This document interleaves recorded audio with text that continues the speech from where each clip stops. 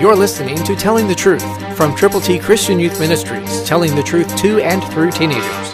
Here is Triple T founder and president, George Dooms. Believe on the Lord Jesus Christ. Romans 12 is one of the cardinal chapters in God's Word. In Romans 12, God explains the team concept of the church. Church is not a spectator sport. It is a way to be involved in serving the Lord with others. Listen to Romans 12, 4 through 6, New King James Version. For as we have many members in one body, but all the members do not have the same function, so we, being many, are one body in Christ, and individually members of one another.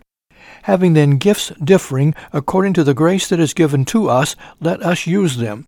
If prophecy, let us prophesy in proportion to our faith. This faith factor is very, very important in serving the Lord. You have got to believe before you receive. God wants us to know that believing on Christ gives us a place in heaven forever. But meanwhile, it is our responsibility and our opportunity to share the good news with other people. So put your faith into effect and use what God has entrusted to you to further the gospel. Work with others, and together you can go with God's good news. Pray diligently. Read God's Word and hide God's Word in your heart so you won't sin against Him. Use what you have and go forward for God's glory. Know this, when you do, God will bless abundantly. Christ through you can change the world.